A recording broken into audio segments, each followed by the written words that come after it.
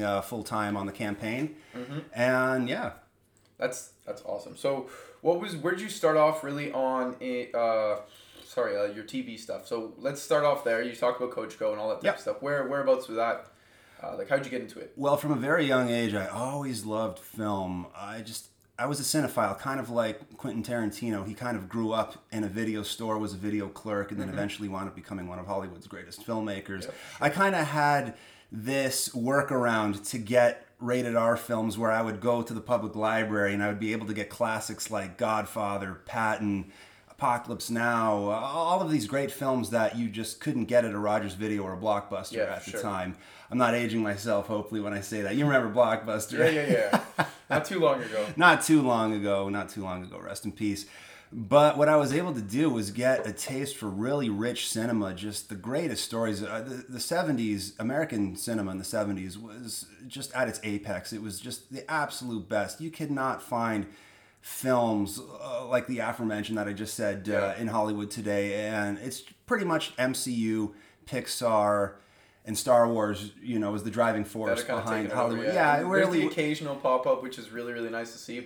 And isn't that the best when you have just a small film, even if it's just people talking, that really just, was a great example of that film, The Founder, with Michael Keaton, where he played Roy Kroc, who kind of stole McDonald's from exactly. That was a great film, and it was just this little independent movie. I saw a trailer for it. I thought that looks interesting, and went out to see it, and it was great. And there's nothing wrong with MCU movies. I loved Endgame. We talked about it a lot at the time, when we first met. And but I need, we want a little more than just spandex, right? And capes. You definitely want a little bit more and difference from just seeing the same kind of superheroes up on the screen all the time and kind of taking over the box office, because there's nothing else right now. It's Disney, really. What it is it was Francis Ford Coppola, one of the greatest filmmakers of our time, who directed Godfather 1, 2, Apocalypse Now, The Conversation, and he was the one that said, we probably haven't even reached 40% of what's possible in cinema. Yeah. Think of that. That's incredible. And we only just came into the advent of, 3D filmmaking with Avatar and that sort of thing around 2009. It's only been 10 years, right? So that's an incredible statement, but yet Hollywood is kind of creatively bankrupt. They just do the same thing over and over and over again, and it's because they're afraid to take risks. It's not so much about the artistry behind it, it's about making a profit, and they know these things will guarantee returns. I mean, look at the numbers. Endgame became the second highest film of all time, not adjusted for inflation. It's super close, It didn't surpass Avatar. They tried to have that last kick at the can with that one last weekend only thing. Didn't quite work. So James Cameron, Canadian, still king of the hill. The number Titanic 1 and the number 3 spot with Titanic. So it's pretty good. Pretty representing Canada. Yeah, for sure. You see it a lot now that there's so many Canadians that are out there just kind of doing their thing, and not only in Hollywood, but in just on the global spectrum. Canada's sticking out, and they're doing real well, which is great to see. Yeah, absolutely. When I was in college, there was a big Canadian movement with a lot of great music. There was Broken Social Scene, Dallas Green, a lot of bands like that were really just starting to break out into the music scene. And I don't know, what's big right now that's Canadian? There's a whole bunch. Daniel Caesar's one of them. He's just one of the kind of like an R&B kind of guy. Yeah. He's like, everybody loves him. He's like kind of a more relaxed kind of guy. Yeah. And then there's a couple other ones. There's Bieber, obviously, but he's kind of done his own thing. He's sort of Michael Jackson status, bigger than big. Can't really go anywhere in the public. That's it's true. And then there's also there's just actors as well, like Ryan Reynolds, kind of just got picked up with Deadpool and all those other movies now. So Ryan Gosling from Burlington. Yeah, that's true. Yeah. There's tons. I don't know all of them. I don't have a list or anything like that. But there's a whole bunch of Canadians that are in it doing it just even now, which is really cool. I have to say, speaking of Ryan Gosling, that man can pick his scripts. He must have a great agent, because a few of the films he was in will probably wind up being in my top 10 favorite films of the decade, that being The Big Short. That's one of those films where I'd say that's must viewing. If you want to find out how crony capitalism just destroyed America and created the 2008 stock market crash, that's the film to watch. And also he was in Drive, which was this kind of experimental film with a great kind of electronica soundtrack. Did you see Drive? Yeah. Drive was fantastic. Those two films in particular would be in my top 10. The only film that's left coming out this year that could potentially make my top 10 of the decade, this being the last year of the decade, would be maybe Once Upon a Time in Hollywood, the new Tarantino. But what I just heard, because you know how Quentin Tarantino said that's going to be like his last movie? Yeah. He said that they're the only... No, 10. He's going to 10. Yeah, okay, yeah. But the thing is, the last movie that he said he'd make would be the R-rated Star Trek. Interesting. Which would be... That's kind of a waste, in my opinion. It might be, but it like... Yeah. The way, because Star Trek's got a pretty cool cast, and it's just kind of like crazy and open and all that stuff. Like that's the more realistic version of like sci-fi and type of stuff like that. Yeah. Where like Star Wars is the super like fantasy kind of thing. Star Wars is fantasy. Science fiction is. Star Trek is truly science fiction because science fiction is really about ideas. Yeah. Versus Star Wars is just a swashbuckler in space. That's true. Yeah. But it'd be kind of cool just to see how Quentin Tarantino can make maybe like his. Could be interesting because you never really know Because he's always been I got to make my own thing. I'm never really in a franchise. But if he tries one thing in a franchise and it just takes off, I'm kind of curious to see how that would play out. It's possible. At one point, he wanted to make a Bond film. He wanted to keep Pierce Brosnan, and he wanted to cast Uma Thurman, naturally, as the Bond girl. Yeah, that would have been pretty cool. Would have been interesting, but then we wouldn't have had Casino Royale, and I wouldn't want that. Those are legendary movies. Yeah, it's one of the best in the Bond franchise, for sure. For sure. But the new ones are actually really good too, like Skyfall and all those ones. And I'm waiting for the newer one to come out, and then it's and there's also it's even just kind of a spiral of like spy movies, like Kingsman and all that stuff. Those are also really good movies. Mm-hmm. But let's get away from movies for a bit. Let's talk about where that love for film that we just rambled on about for a couple minutes is where did that really take you? Because you went into film. Like, you could see the passion based on the way I talk. Just the list. So what it was I was able to rent some of the all-time greats at the library, and I just developed this taste for cinema, and I started playing around with a camcorder, and it's so much easier now. People have 4K on their phones. Yeah, my phone has. You can buy a little Merlin Steadicam for nothing and just have great production value. At the time, I was probably shooting on a cheap Panasonic SVHS camera, but what it did was, through the mistakes you made in the beginning, you'd learn to get better each time, better composition, better timing with your edits, better use of music, working with people who were better at handling dialogue. It's always your friends in the beginning, right? But then you actually would learn to branch out, and actually. I can even see that doing this. Oh, yeah, My first one, the audio, I don't know what happened with it. The mic was fine, but it was just the way it was hooked up, and I think it was just because I was using like voice memos instead of like the software I'm using now, and it's just like it just sounded muffled the entire time, and then over the time it's been catching up, and like earlier I'd have glitches where the camera would completely die halfway through, or it was like I didn't realize that the clips, once it hits plus 45 minutes, that it'll short out or something like that. So there's kind of like different things that play along, and you can see with you that there was just like there's the passion that was going overriding, wanting you to get better and better and better. That's the most important thing. That's the most important thing. Perhaps it's a sign of good luck. There's the famous story where nothing worked at Disneyland when it first opened, right? And look at it now. It's just this multi-billion-dollar industry. Owning Marvel, all those. They own my childhood. Yeah, they own the Muppets. They own Lucasfilm. They own Marvel. Yeah, I'm really not for that because I think it stifles creativity. But going back to what we were talking about, I wound up taking a lot of media arts classes in high school as well as communications technology. And my teacher, Mr. Wayne Lucy, I'm going to name drop him. He was so terrific. And we would often have students that would win gold medals at the Halton Skills competition for film, a lot of things under the arts, graphic design. And through that, I was able to use that to put towards my portfolio as well as my grades. It's important. Anyone who wants to get into that, have a good English grade. Very important. And writer's craft. And I was able to get into college, and I was accepted to a few places, but I wound up picking Niagara College because they were willing to pay for your film stock.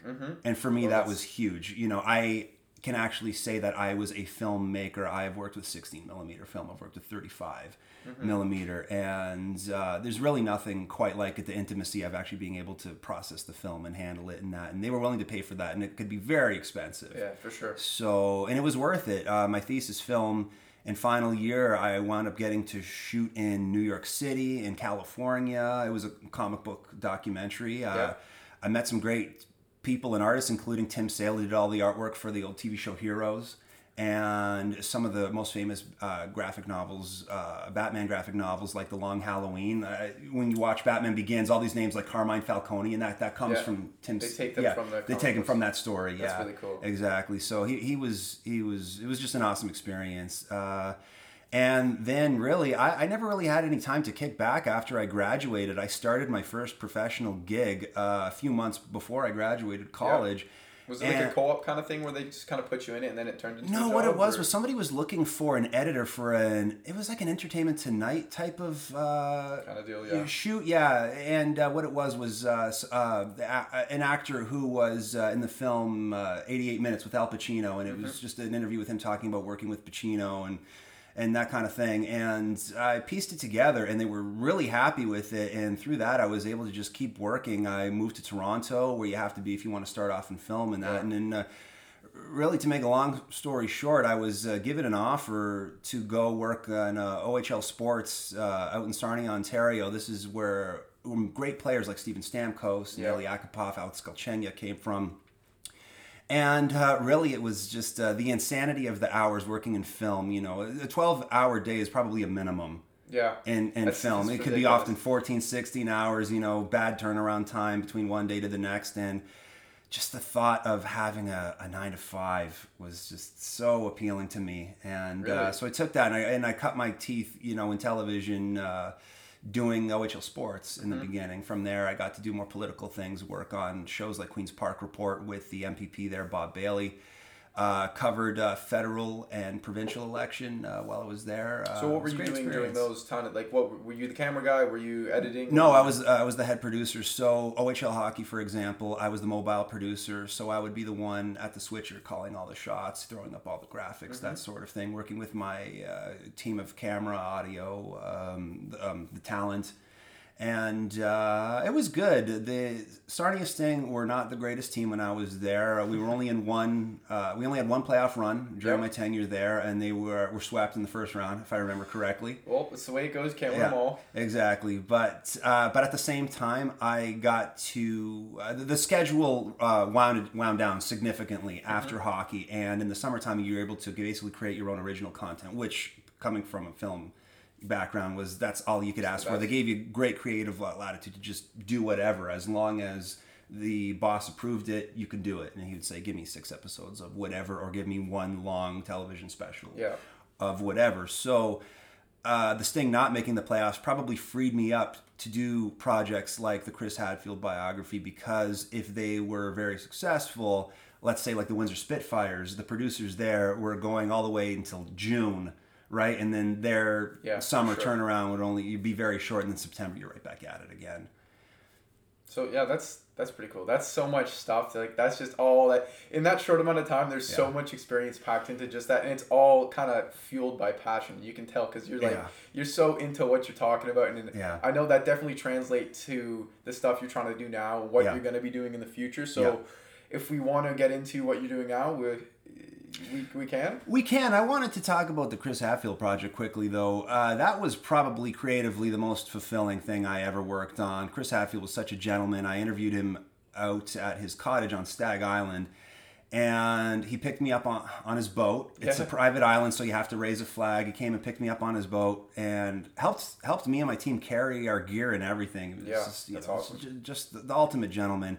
And I remember him driving me and my crew in the boat and thinking, if ever I could trust anybody behind the wheel, it's this guy. Yeah. This guy could drive rocket ships, you know? He's the first Canadian to walk in space. Yeah, for sure. So it was just a terrific experience, and I wound up winning an award for that documentary. And also, this was kind of one of those where you had to pinch yourself, where it was almost too good to be true. So I was married to my wife at that time. We were on our honeymoon in Italy, found out that we won the award. I wasn't able to attend because I was on my honeymoon. Found out we won while I'm in Rome. Yeah. And then get an email from Chris Hatfield from outer space, from the International Space Station. Way. That's so cool. Saying congratulations.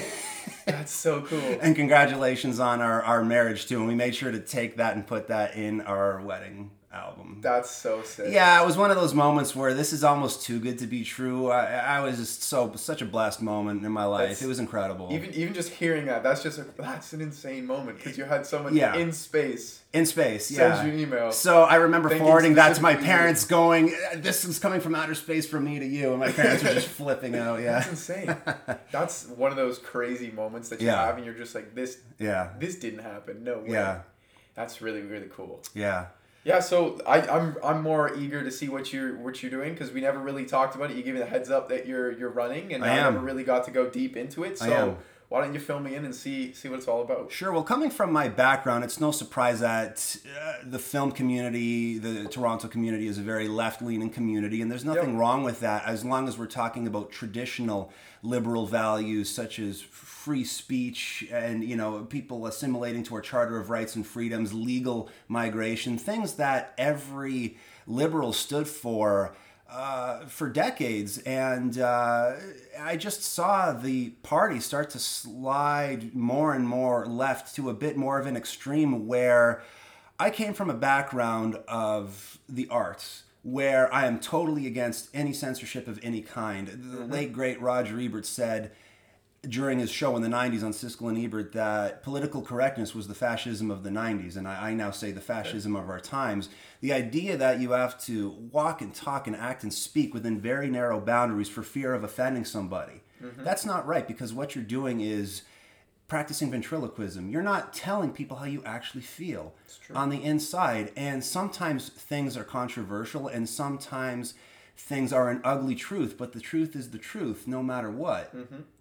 So sometimes in order to curb bad things, you need to discuss the ugly truths about certain situations so that you can learn from history. The more we try and sweep history aside, the less we're going to learn from it. It's a mistake made over and over again. And I know that things right now, particularly on the south side of the border in the United States, can seem very volatile between conservatives and liberals. However, we've been through this before. Things were like this in the late 60s, and we got over it. I was watching, not too long ago, a making of on Magnum Force, which was the second Dirty Harry film, starring Clint Eastwood. And he was talking about how, at the time, it was very fashionable for Republicans to call Democrats communists and for Democrats to call Republicans fascists. Does that sound familiar? Everybody calling everybody communists, fascists, Antifa, this sort of thing. And it made me realize, you know what, we've been through this and we're going to get over this. That's all it is. We're going to get over this. I since I can't actually vote, I have no real true political, not a strong political opinion, but you can see just with anything that there's always the cycle. And I think as a country in Canada, we'll definitely be able to get through it. And there's nothing too big or no big issue. So But let's shy away from the States and all that type of stuff, and let's go deep into what really brought you into the politics, rather than, because we know free speech is something you really, really like because you like filmmaking and all that type of stuff. What are the other surrounding causes that pushed you towards joining politics and getting into the running?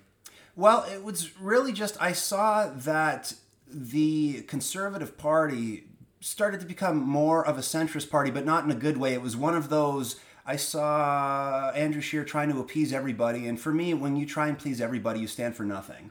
That's what I believe. And we've already discussed how I saw the left kind of getting away from free speech and that sort of thing, which wasn't going to work for me. And then all of a sudden, I saw this break-off of the Conservative Party with Maxime Bernier. To me, he was the common sense candidate, where he was talking about free speech, which politically speaking is a hill worth dying on, because it's one of the pillars of democracy, and if we lose free speech, there's not going to be much left. Everything else will slowly start to erode as sure as night follows day. And it was other things like just having good proper trade, simplifying the tax system. We want to bring it down from 5 brackets to 2. It's going to be under 100,000, over 100,000. And that's going to be capped at 15%. So wouldn't that be great? I know you're interested in starting your own private business. Wouldn't that be great if you could make $60, $70, $80, $90,000 and only pay 15%, which is the lowest bracket, unless, of course, you're making nothing. So that's really cool. That's and you're definitely extremely passionate about it. And so you were talking about a new branch of it. I'm not really sure if many people know about the new branch. So what is that, and who started it earlier? So it's the People's Party of Canada. Maxime Bernier used to be part of the Conservative Party, and in his words, he felt that the Conservative Party was becoming corrupt, and he wanted simpler government. He wanted less government, more money in your pocket. It's really something that I was always about. To me, if you ask the Conservative Party, the NDP Party, or the Liberal Party, do you have any solutions that doesn't require more government power? You're probably going to hear crickets. What we want is less government. We want people to be able to dictate the course of their own lives. We want to be able to empower people by them being able to make their own decisions, start their own businesses, pay less taxes, be ambitious. I really believe in that old saying that if you give a person a fish, you only feed them for one day. If you teach them to fish, you feed them for life. Yeah, that's true. And that's some big words to leave it off on. Like, that's just kind of, it's more inspirational, and it gets really just, I don't really know how to describe it, but it's something you're definitely passionate about, and I think this is going to be good for the community. Absolutely. And the last thing I would like to say, too, is the PPC is the only party I see that's not going to pander by using identity politics. To me, coming from my background, my mother is an immigrant. She was not born in this country. And to me, I can't think of anything more racist than identity politics, because what it's doing is it's categorizing everybody based on color and orientation. And it's sort of the antithesis of what Martin Luther King Jr. spoke of. He said his dream was to have people be judged not by the color of their skin, but by the content of their character. So identity politics is the exact opposite of that, and that doesn't fly with me, and it shouldn't fly with Canadians either. All right, so we were also talking about earlier about how you were the driving instructor, and you've talked to a ton of young people. A lot of young people. They're very passionate. And so how did that really, do you see a difference between people, say millennials and my era of Gen Zs, is there something like that you want to touch on, or is there something, like how, I'm more curious about what you see as the difference, because I see a big difference in like more cultural things where they like different types of music or TV shows or something like that. There's certainly cultural differences. I mean, I'm a millennial born in the 80s, raised in the 90s. There's certainly a difference between those millennials versus the millennials that were born in the 90s, raised in the early 2000s. Yeah. Those are sort of the ones that are pegged as being perpetually offended and very politically correct and so on and so forth. And they're sort of sandwiched between the 80s born millennials and Gen Zers, who tend to be much more pragmatic, much more calm about things. I love the fact that Gen Zers don't want to listen to what CNN or MSNBC or CBC or CTV has to say. They don't need a journalist regurgitating information. What Gen Zers do is they go to YouTube and they look at what happened and they say, I'm going to make up my own mind on what happened, which is really the best way to go. That's for sure. And I definitely agree with you, because there's certain things that you see now where people just kind of regurgitate the same information, and then it just ends up being like broken telephone. You'll hear one thing and it just completely changes from what actually happened. And you can even see that with like just high school things.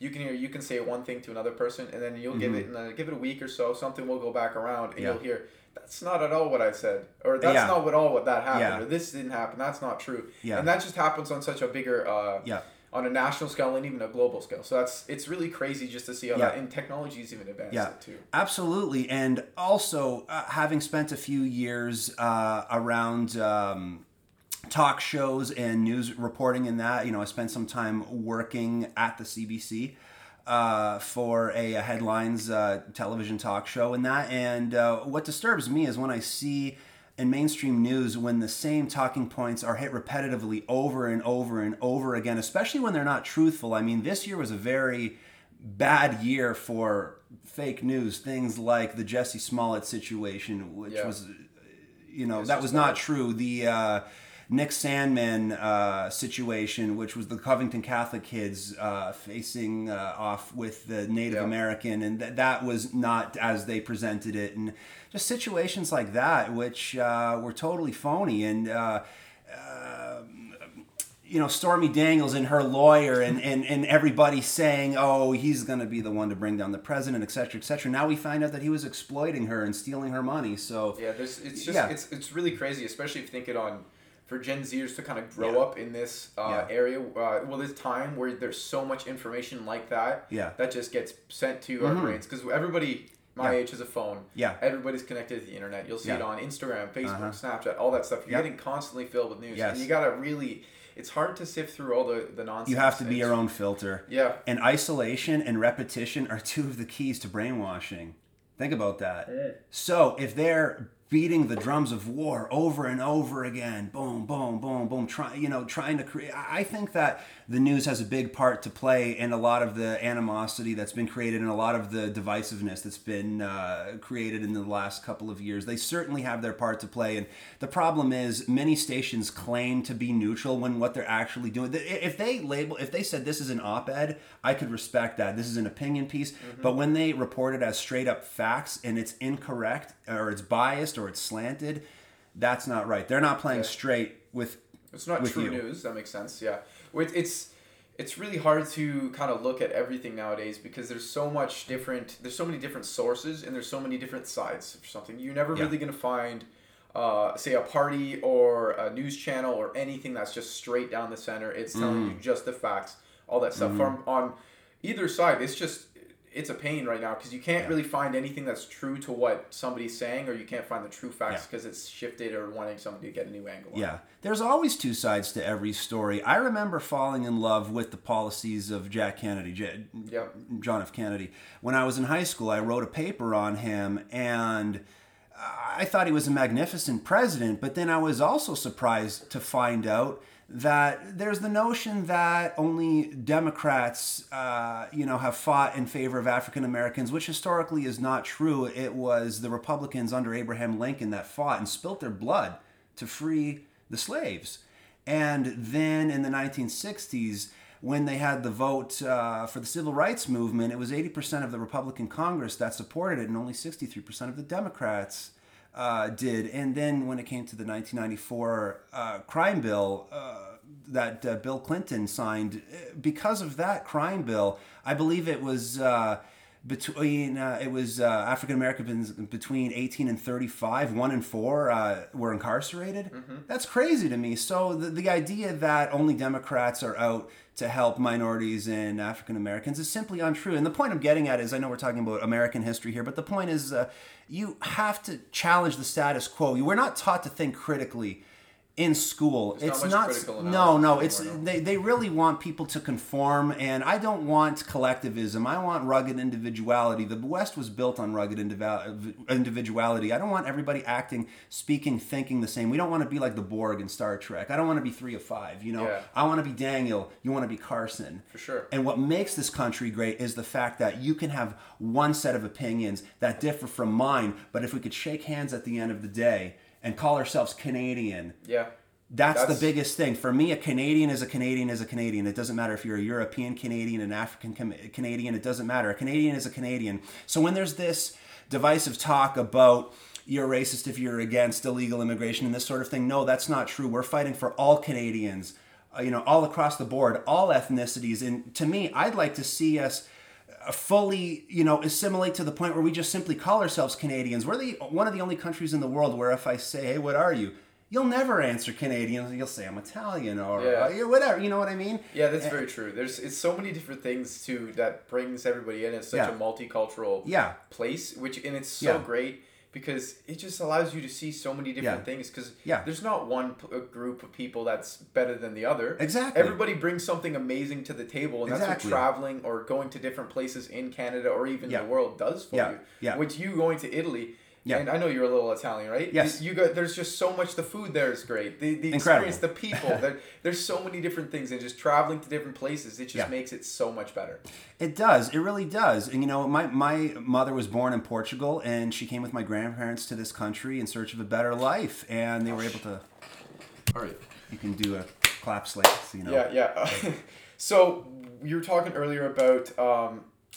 I brought up, you were talking about Italians and stuff like that, and how being able to have such a multicultural place in Canada allows you to see so many different things, and how you're a little Italian, and you've been to Italy when you were into Rome for your honeymoon, and there's just so many different crazy experiences that you've had, because you can go to one place, and that's all that stuff happens.